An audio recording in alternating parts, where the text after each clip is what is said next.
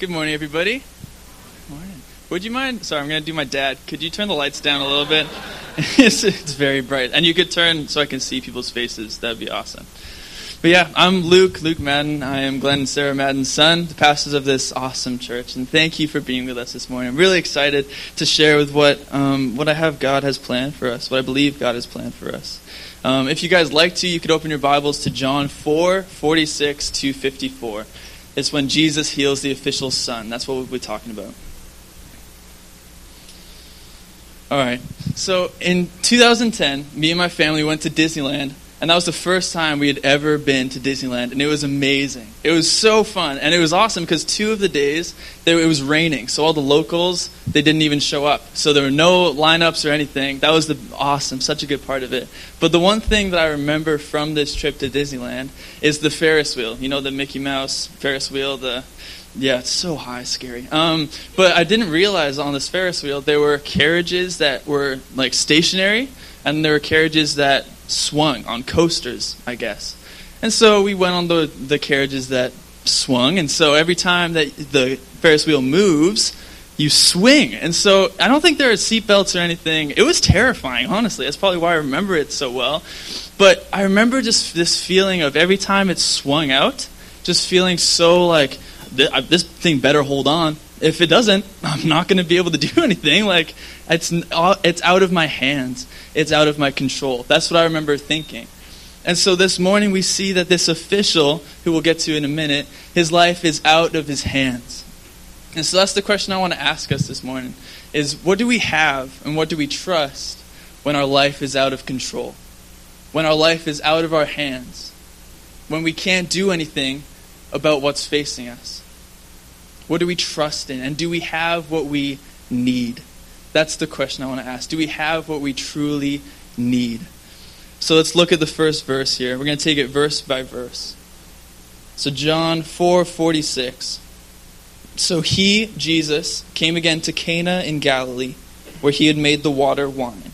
And at Capernaum there was an official whose son was ill. So this is the official, and he's the focal point of our story this morning. So this official was one of King Herod's men.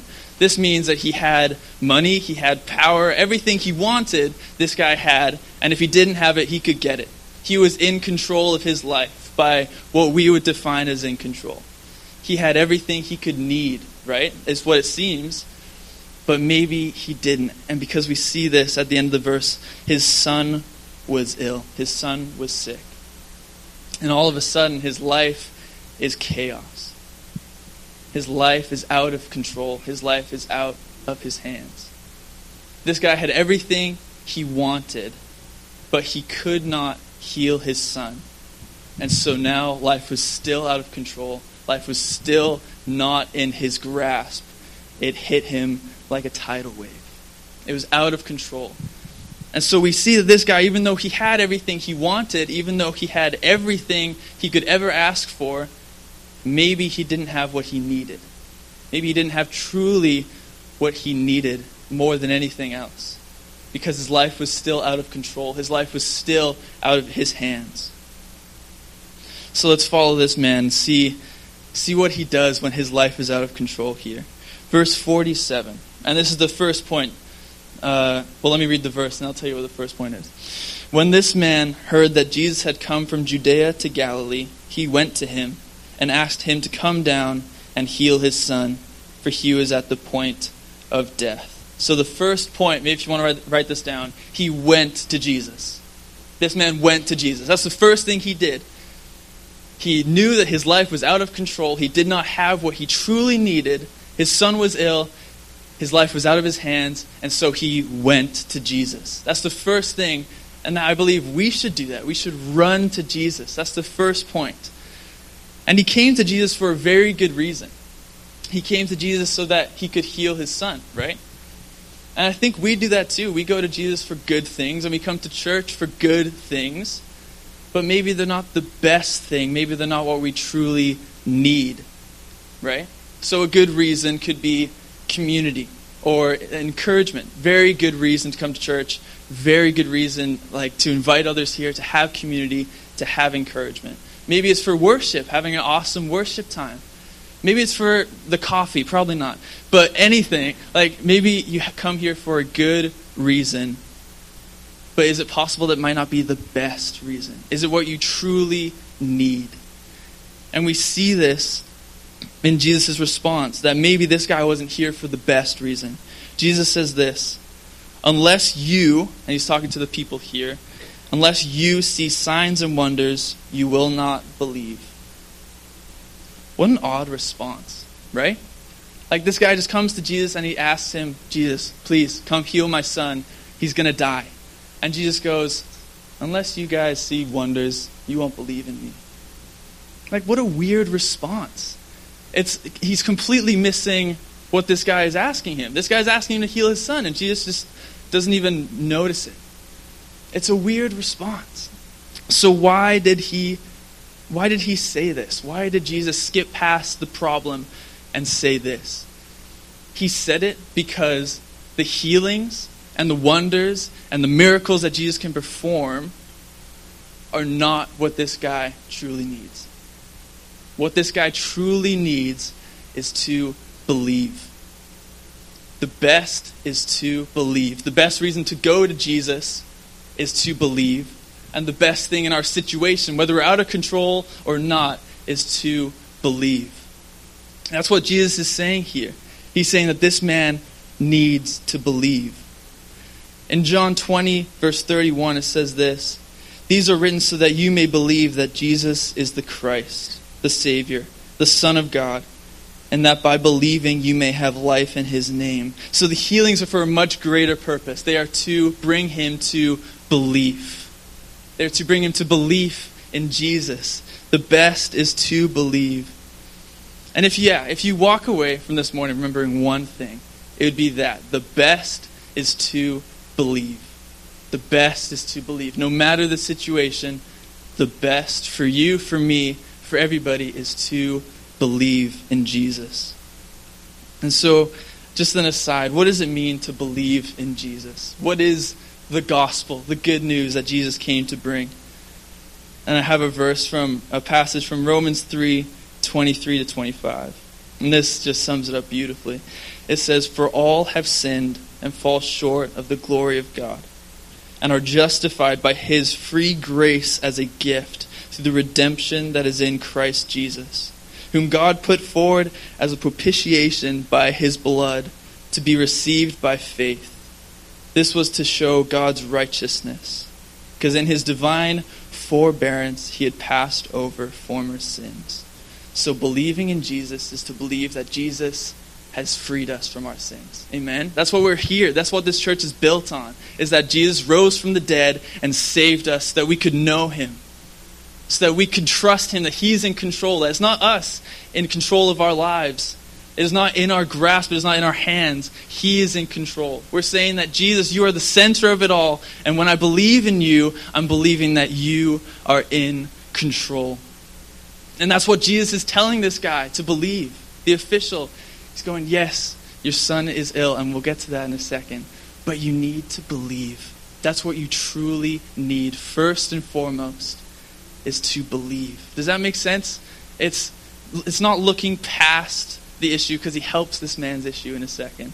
He goes to the real need at the core of his heart. He goes, you need to believe. You need to believe. The best is to believe. And I think this is a question we need to ask ourselves too. Are we seeking the best? Are we truly seeking what we need? What Jesus says that we need? Or are we seeking a good thing? A good thing like community, like encouragement, like worship. Are we seeking those things, or are we seeking Jesus himself?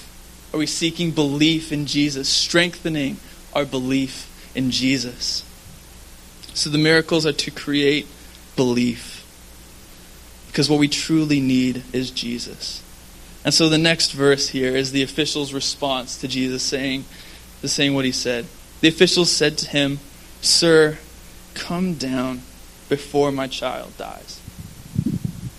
He just can't even comprehend what Jesus just said. And if I was in his situation, I probably wouldn't think about it too much either. like your son is dying. If somebody in my family was dying, I would be just, all my thoughts would be wrapped up on them. I wouldn't be able to think about or comprehend anything else going on. I wouldn't be able to think about some deep theological issue that Jesus is bringing up here. I would just be focusing on my family member who's on the verge of death. And so this man, it just goes right over his head, and I don't blame him. And then this is the love and the grace of Jesus. He says this in verse 50. Go, your son will live.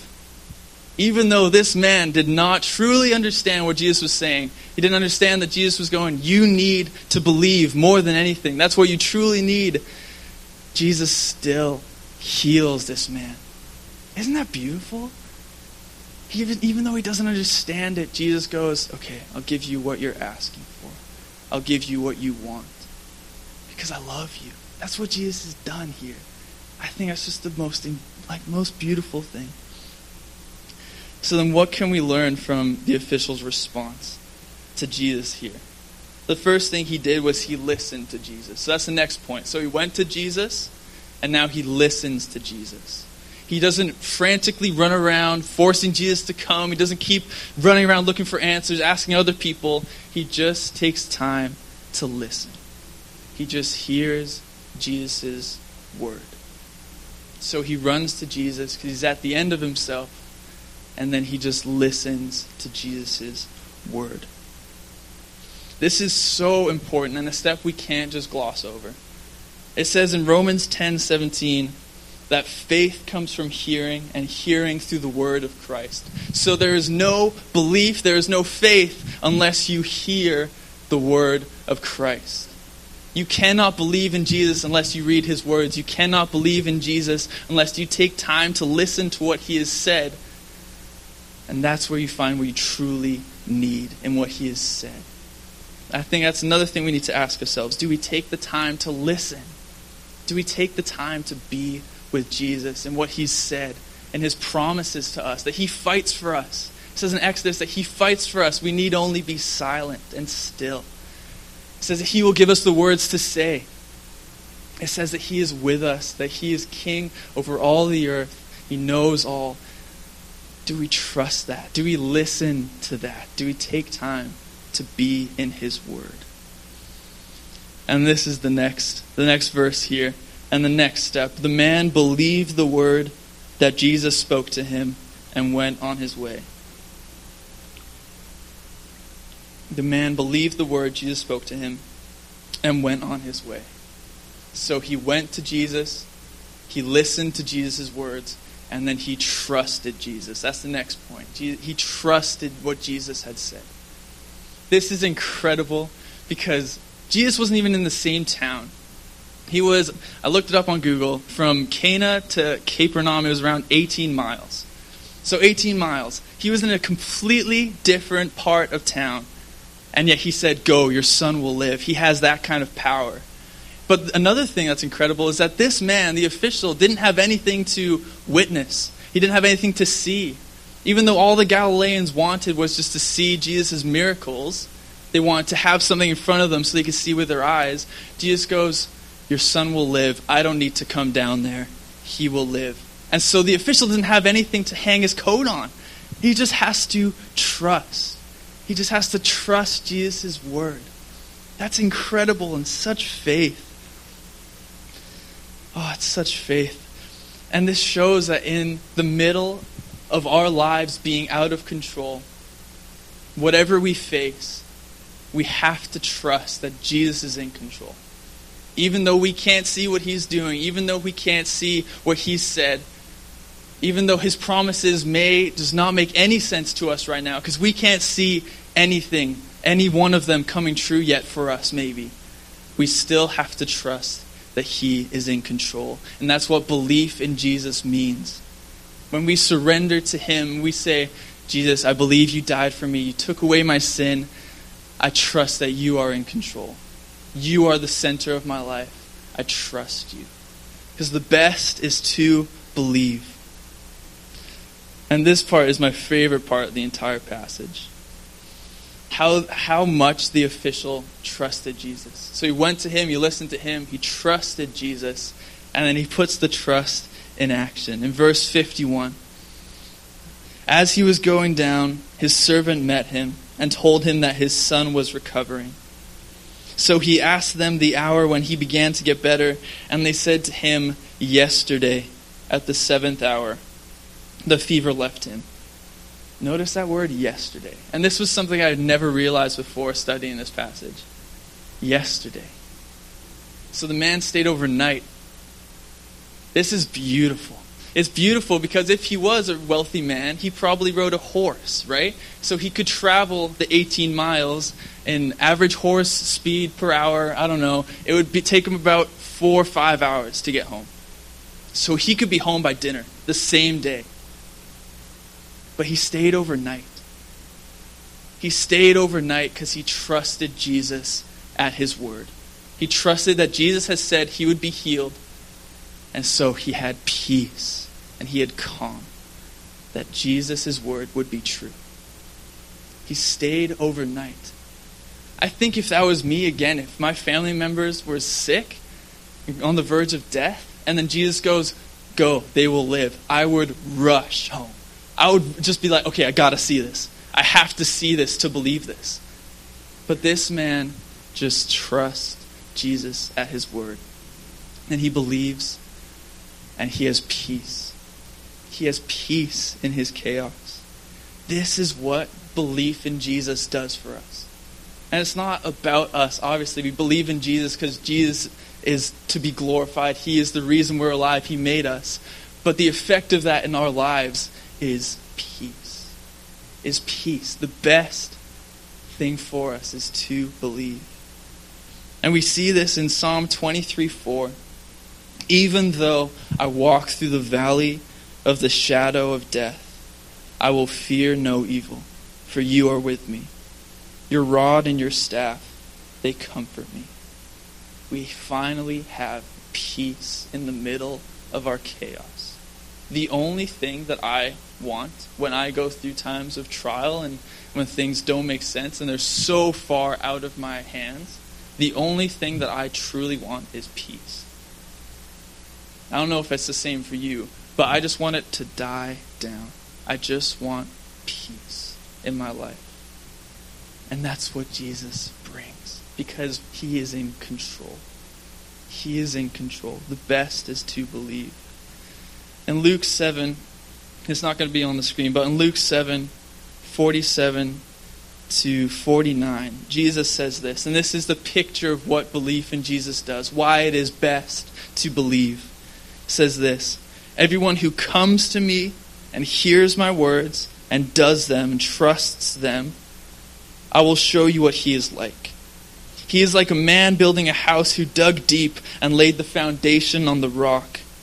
And when a flood arose, the stream broke against that house and could not shake it, because it had been well built. But the one who hears and does not do them, or does not trust them, is like a man who built a house on the rock without a foundation.